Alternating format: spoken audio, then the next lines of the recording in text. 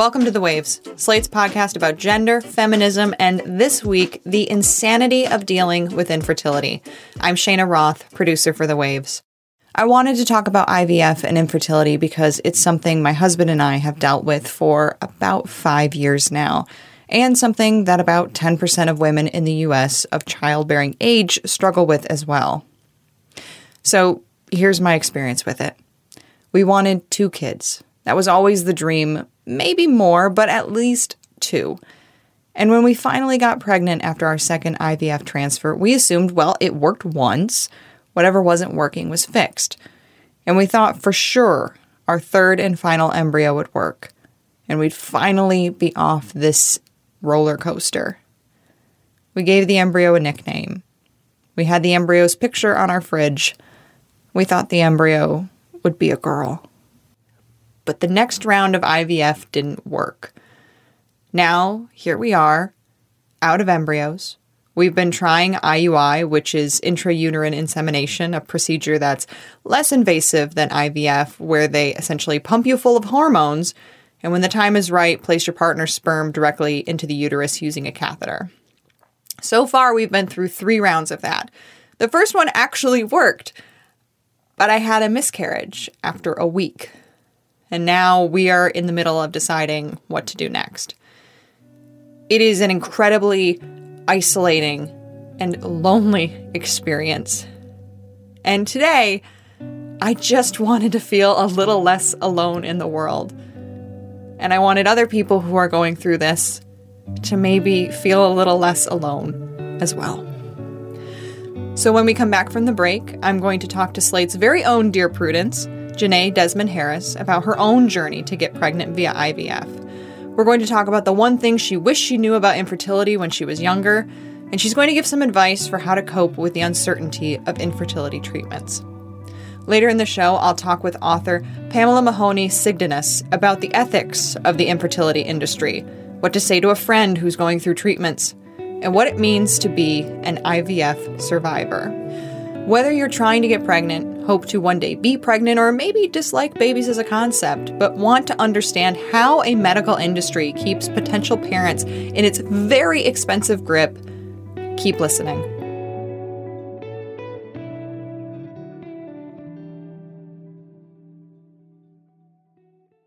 When you need mealtime inspiration, it's worth shopping Kroger, where you'll find over 30,000 mouth-watering choices that excite your inner foodie. And no matter what tasty choice you make, you'll enjoy our everyday low prices, plus extra ways to save, like digital coupons worth over $600 each week. You can also save up to $1 off per gallon at the pump with fuel points. More savings and more inspiring flavors make shopping Kroger worth it every time. Kroger, fresh for everyone. Fuel restrictions apply. Welcome back to The Waves.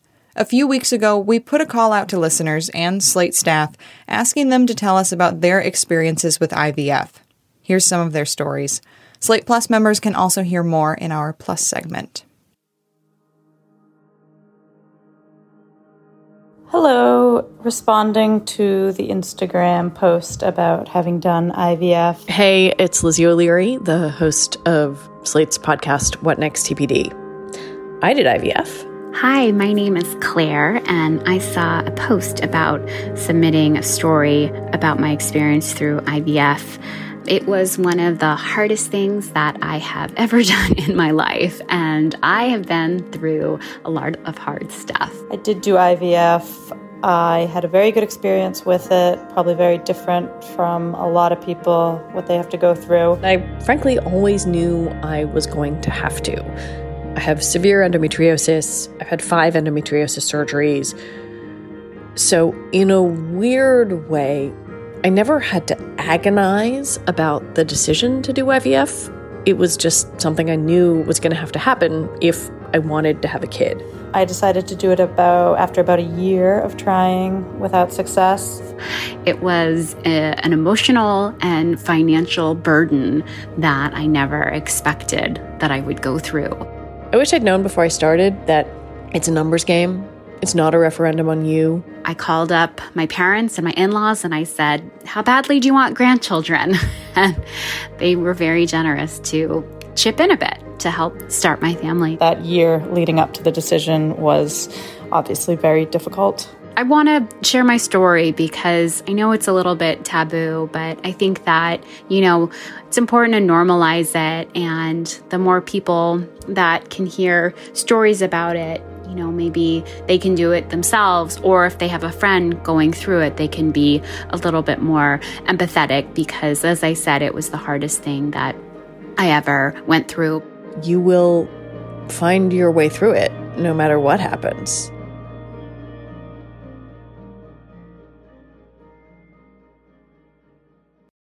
I don't think I really understood what it meant to feel isolated until I started struggling with infertility.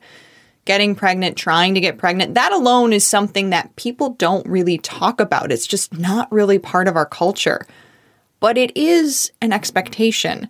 And when you can't get pregnant or your spouse can't get pregnant, you really start to feel that you are on an island alone. But I've found that when I start to open up with some people, I find even more people struggling with infertility than I thought.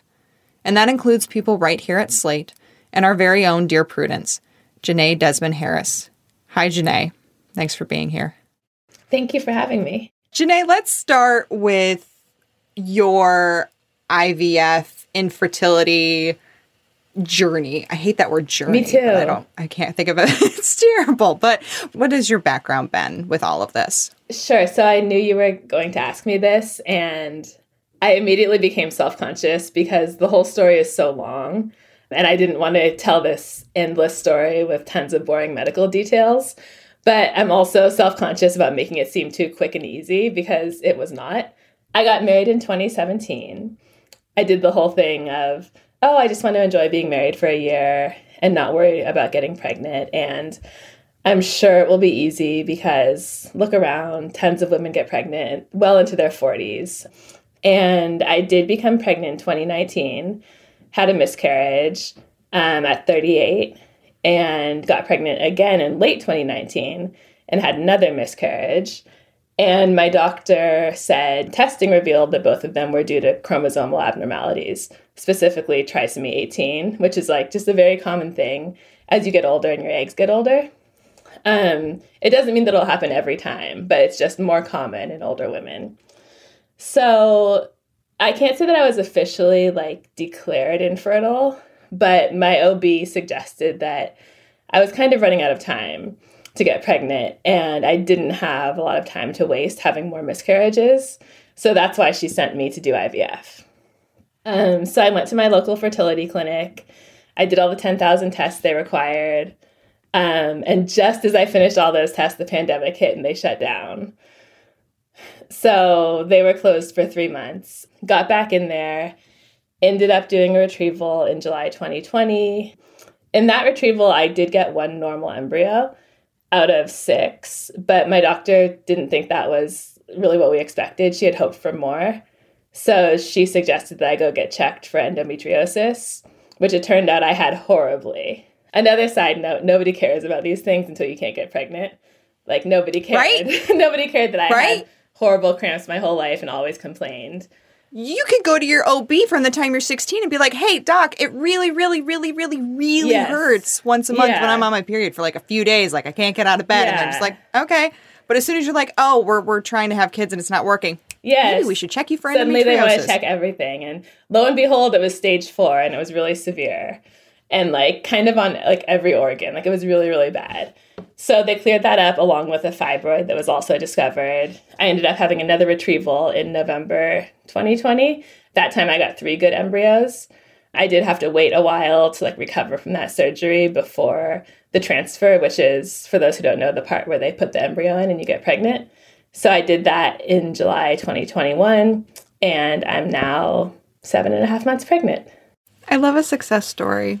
I mean, it feels weird to call it a success story because it's so hard to get to that point. It was a very long journey with what felt like a lot of setbacks.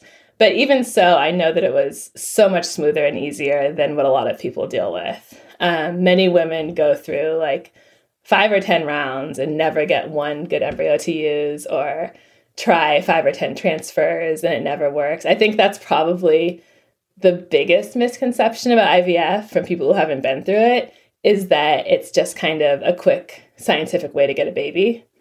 And in fact, when you're going through it, like the assumption is like, I can't do this by myself.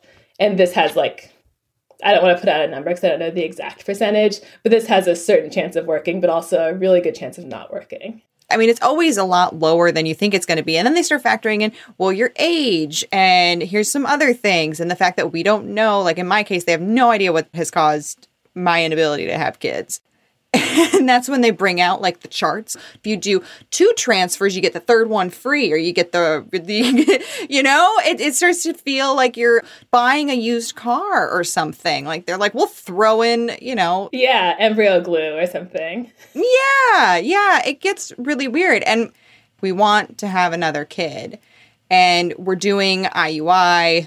We've done it 3 times. I've had 1 miscarriage.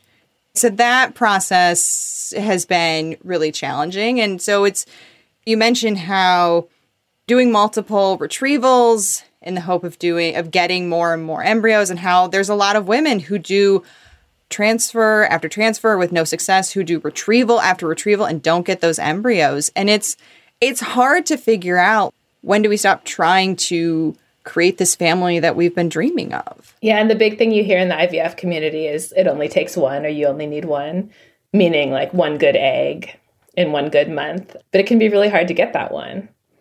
And it's hard to know when to be realistic about the chance that it might not happen, and when to just keep trying, because it could always happen the next month. Janae, you are Slate's Dear Prudie. One of the things that I wanted to talk to you about is, what advice do you have for women that are going through any stage of infertility? Because there's multiple stages of it. There's trying and failing, then there's realizing you're infertile, then there's deciding if you're going to take more measures, then there's doing those measures. I think the advice that I always want to kind of shout from the rooftops, but feel very self-conscious about giving, because it's really a sensitive topic, is actually appropriate for women who have not thought about infertility yet. I just always want to tell people to be aware of how your fertility decreases with age. And like I said, this is sensitive because I'm aware that it can feel like fear-mongering, especially toward women. And it can feel like putting a lot of pressure on women who may not have a whole lot of control over their situations. But I just personally wish I had known that after 35, it becomes a lot more difficult to get pregnant, especially without having miscarriages on your way there, or to get pregnant for free. I think based on what I saw in the media and some sort of encouraging articles about how the numbers aren't that bad for older women, I truly believed that basically until I was in menopause, certainly until I was 40-something, that this would be relatively easy. And I also thought that, I take good care of myself, and I drink a lot of water, and I get good sleep. So it'll be even easier for me than other people. Breaking news, like, your eggs don't know about any of that. They do not care. They only know how old they are. I think there needs to be more of a conversation about just raising awareness about that. And I don't know the answer when it comes to how to do it without fear-mongering or without putting too much pressure on women. But on a one-on-one basis, I do talk to my younger friends and tell them, like, you should start thinking about this. If your job covers egg freezing, which some great insurance plans do, it would be a wonderful option, so you don't have to worry about it later. But once you're actually going through it, I think, again, I would give the advice that it's not a guaranteed success story. You have to look at it as something that's kind of a wonderful option that science has provided to provide some possibilities and some hope. But if it doesn't work out for you, that doesn't mean that there's something wrong with you or that you've done something wrong. The science is very much evolving. Different clinics are different, and all of our bodies are different. So it's really not one size fits all. On a more practical level, it's really hard to balance all this stuff with life and work. I was lucky to work from home the entire time and to have a demanding but pretty flexible job. You have to go to the clinic all the time, often on very short notice. And there's lots of times when, because of all the hormones, you don't feel great. And the clinic is not worried about your job schedule at all. They're just like, hey, come in at 8:15 tomorrow morning. We're going to get more into some of the finances of how this stuff is priced out in the next segment. But before I let you go, I wanted to ask you about your feelings on paying for this stuff. It's hard to go through this as it is, and then it becomes even harder to figure out where you're going to get the money from, to deal with insurance, having to deal with them to get them to cover it, and them yelling at you that you need a pre-authorization and that they didn't get this form or that form. It makes it all so much more difficult. I want women and people who are going into this to know that it's not just going to be the stress of trying to have a baby. It's going to be the stress of dealing with all these other forces financially that don't care about what you're going through. I'll say one of the saddest and most infuriating moments for me was sort of before the IVF journey formally started, when I had a miscarriage and had to have a D&C, which is a procedure that you have afterwards. I received all these bills that were much more than I expected for that. And one of them was for the actual appointment where I learned that I had a miscarriage. And the reason I received this huge bill was that my insurance covered prenatal care, but they were like, oh, that was no longer prenatal care. That was something else because you weren't pregnant anymore. So therefore, like, here, it was a different billing code. And it just felt like such a slap in the face that not only did this terrible thing happen, but I had to pay more for it.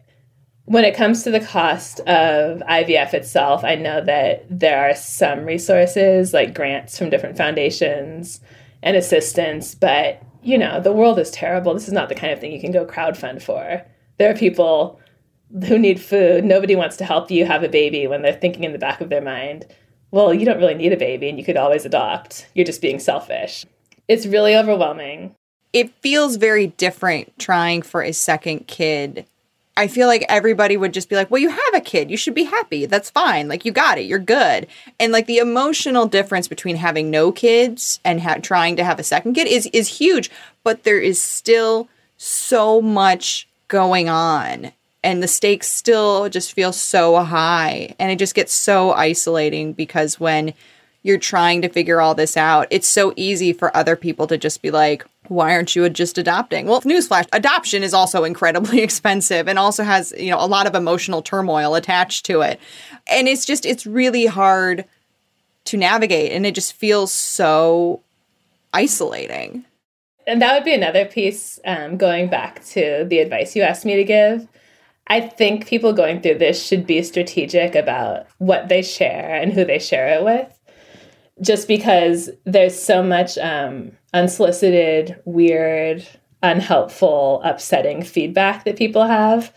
I found myself annoyed when people said, oh, IVF, exciting. And I was like, it's not, it's not exciting. Like, the status is that I can't have a baby. And I have, like, whatever, a 30 or 40% chance of maybe being able to. That's not exciting any more than like having cancer and being in a clinical trial that gives you a little bit of hope is exciting. It's wonderful that it's there. It's not something that anyone's really feeling great about. And then a lot of people get the, why don't you adopt? So just think about what you can handle emotionally in terms of feedback and share strategically based on that. And I think that's a good reason for keeping the quote-unquote journey private, because you're already going to be so stressed and so vulnerable, and you don't want to invite input that will make that even more intense. Well, hopefully this conversation and all of your wonderful advice will bring some comfort and catharsis to some listeners that are going through this, and hopefully educate others who aren't. I hope so. When we come back, I'm going to talk with Pamela Mahoney-Sigdanis about the ethics of the baby-making business.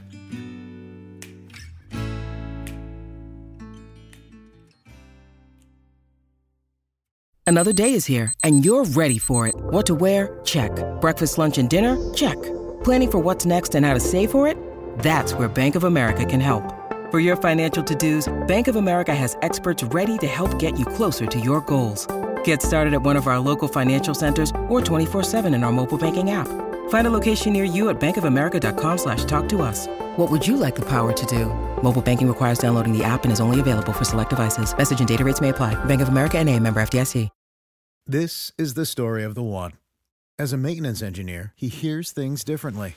To the untrained ear, everything on his shop floor might sound fine, but he can hear gears grinding or a belt slipping. So he steps in to fix the problem at hand before it gets out of hand. And he knows Grainger's got the right product he needs to get the job done, which is music to his ears. Call, click Grainger.com, or just stop by. Grainger, for the ones who get it done. For a while now, I've been trying to sort out just how I feel about this entire process. What exactly it means when the treatments fail. Is there a better way to get through it? Should I talk to more people? Join one of those Facebook groups? I am incredibly lucky to have a husband that I can lean on and who is 100% a partner in all of this. But still, is there a better way to cope than constantly putting myself together with some tape and old glue? And at what point will we know that enough is enough? Pamela Mahoney Sigdanis is the author of Silent Sorority and an article titled An IVF Survivor Unravels Fertility Industry Narratives. Her work is devoted to shining light on the personal traumas caused by infertility and reproductive technology failures. She tried IVF herself, and it didn't work. And now she's here to try to help me sort all of this out. Pamela, welcome to The Waves. Thank you. It's great to be here with you. One of the things that I have noticed going through infertility, and one of the things that I've been most confused about and have had difficulty separating out, is that it is a doctor's office, but it is also very much a business. And it feels like when you're there, there's this sort of push to do IVF, which is the most drastic and expensive thing that you can do to try and get a child. And I never felt like there was a whole lot of effort done toward diagnosis. Initially, my gynecologist did a bunch of tests, and then my infertility specialist did some tests, but they stopped doing those, even though we were still in the system. And most recently, I had another failed IUI, and the nurse said, your doctor recommends maybe try another IUI, and then we'll talk about IVF again. How do you handle that sort of push-pull and deal with that sort of balancing act of this is a doctor's office, but it's a business? Can you help me wrap my mind around that? Or am I the only one struggling with sort of justifying those two things? No, actually, it's virtually impossible to separate the medical from the market forces. And unfortunately, if I can just jump back to the 80s for a minute, there was actually some real work done at the congressional level to try to understand how is it that these clinics, and at the time in 1992, there were over 150 operating, and only half had actually succeeded in helping a couple produce a baby. So they decided we really need to take a closer look at this. And there were folks at the House committees and small business looking at this. The Senate Labor and Human Resources Group looked at it. The Federal Trade Commission looked at it. And all three of them concluded this is the wild, wild west. So in 1992, there was a lot of effort to try to bring together the medical, scientific, and legislative forces to bring some standards, to establish some performance protocols. And unfortunately, the market forces won. There were a number of lobbying efforts made to take a hands-off approach to how clinics operated. And even today, the over 400 clinics that exist only get their labs visited once every 2 years to see if there's any performance standard.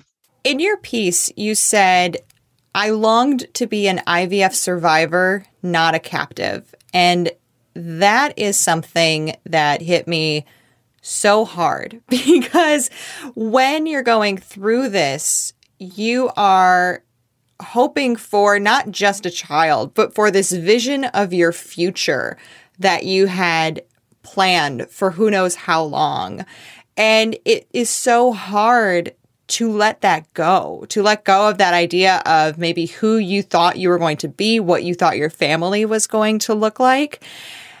And so it's so easy for these clinics to just be like, okay, this didn't work.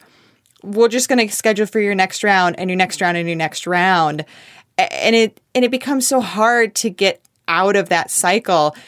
And to me, it feels like these clinics don't always do enough with being honest with their patients about the likelihood of success. You know, they throw numbers and percentages at you, which are hard to understand and to really figure out, you know, what exactly does this mean in terms of, am I going to get a baby, or how likely is it that I'll get a baby? It feels like they're very foggy with telling people, how likely is it for me to get a baby? Yeah, it is emotionally traumatizing. And in fact, the diagnosis of infertility is considered one of the top 3 stressors. And you can imagine when you have a really significant diagnosis like infertility, it's a form of death. There's this idea for the very first time that you realize your reproductive organs may not operate as they're supposed to, and that may never get fixed. It's a real stunning realization. And unfortunately, the way the fertility clinics are set up is they're like a conveyor belt. You know, they have a patient appointment right after another, and they compartmentalize a lot. For them, all this information is intuitive, but each patient is hearing this for the first time. And unfortunately, there is such a medicalization of this very personal, intimate condition that just gets overlooked. It may well be that it's a level of protection for the staff that work there, because if they get emotionally involved, it is not necessarily easy for anybody. So unfortunately, the patients get the short end of the stick. They are literally handed stacks of papers, release forms. They do a total inspection of your finances to ensure that you have the money to pay for it. And then they push you to the next step. You do not have any time to digest this really traumatizing information. I'm curious, given what we've been talking about, would you say that as currently constituted, the infertility industry is ethical? And I guess, what are changes that you would like to see made? I know that there are good practitioners in every field, so I do not want to impugn everybody, and I know individuals have been helped. I think what really needs to happen is a much deeper look at how these clinics operate, and there needs to be an independent oversight, an ethical committee that routinely asks these questions. They're so far ahead of us in the UK. They actually have a regulatory body that's independent. They actually do an analysis to determine what level of abuse is occurring in clinics.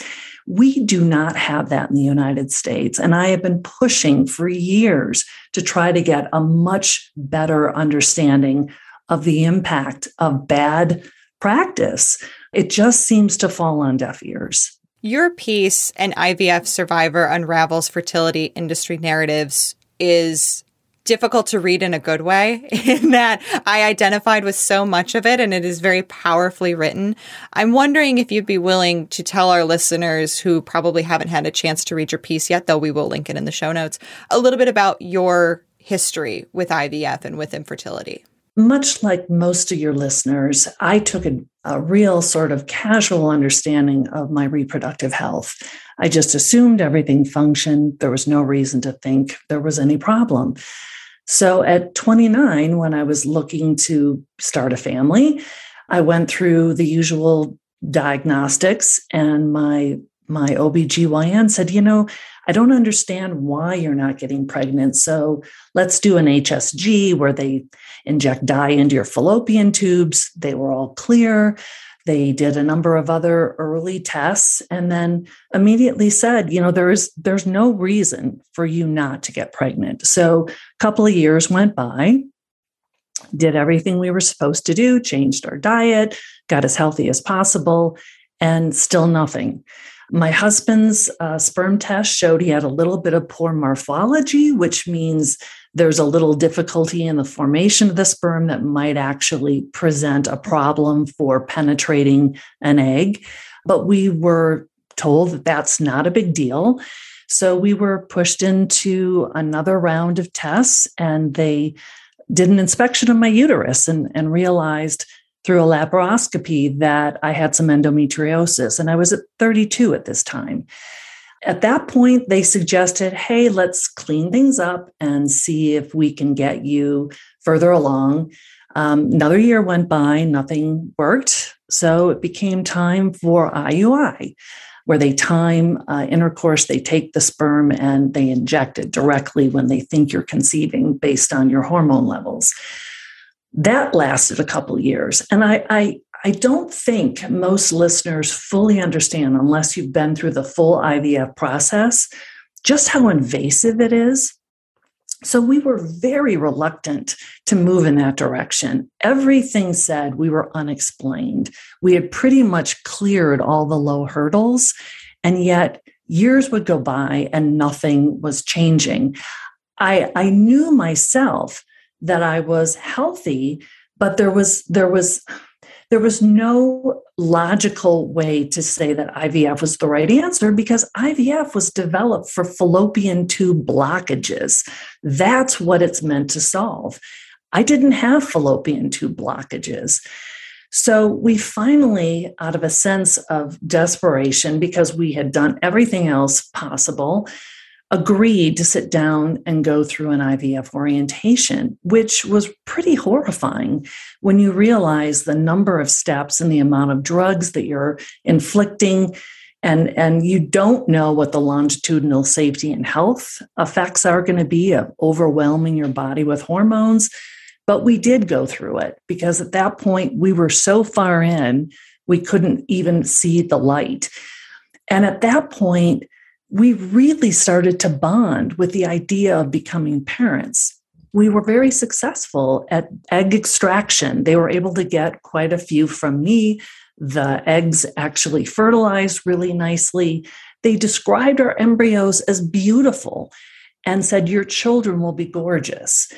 So in that sense, you really, truly become attached. The bonding goes on at levels that I don't think most people fully understand. We had multiple embryo transfers, and every single one of the embryo transfers felt like we were in an alpha pregnancy, because your body begins to behave like it's pregnant. And so everything about you is telling you you're pregnant. And so when the news comes in the form of a very cold and calculating phone call saying, this procedure failed, we'll need you to come in next week and schedule another appointment, there is zero acknowledgement of the tremendous loss, grief, and sadness, the trauma of feeling like you literally, someone just called you to say, your child just died. I mean, it's overwhelming. Yeah. I'm sorry, I'm getting choked up. It's still so raw. We had 3 embryos, and 2 of them did not work. Afterwards, I felt so confused about how to feel, because we knew it was a girl. We'd gotten attached to her. We gave her a nickname. We had the embryo picture up on the wall, and then she's just not there anymore. It just felt so isolating and so lonely and just confusing to go through that. It is. And you know, the thing that gets missed in a lot of this is all around you, the world has no idea what you're going through. So it can be something as simple as showing up at the grocery store just to pick up a few items and bumping into a woman who's pushing her baby in a stroller. And I would have to run out of the grocery store because it was so overwhelming. I couldn't stand it. I don't have a ton of memories of our IVF time. I think somehow my brain has kind of blocked out a lot of it. I've forgotten quite a bit of it, but I have a very vivid memory a few years ago of being in line in Meijer and seeing this little girl she was wearing a little tutu, and it was kid dirty, and she had these like cowboy boots on, and she's just like bopping along to the music in her head. And I just started crying. And I had to like move away. And I was just, it's hard. And people look at you and they're like, what happened? And it's just like, it's so lonely. It is very lonely. And it's an intimate personal loss. And there is absolutely nothing in our society today. There's no language. There's no protocol. There's no etiquette.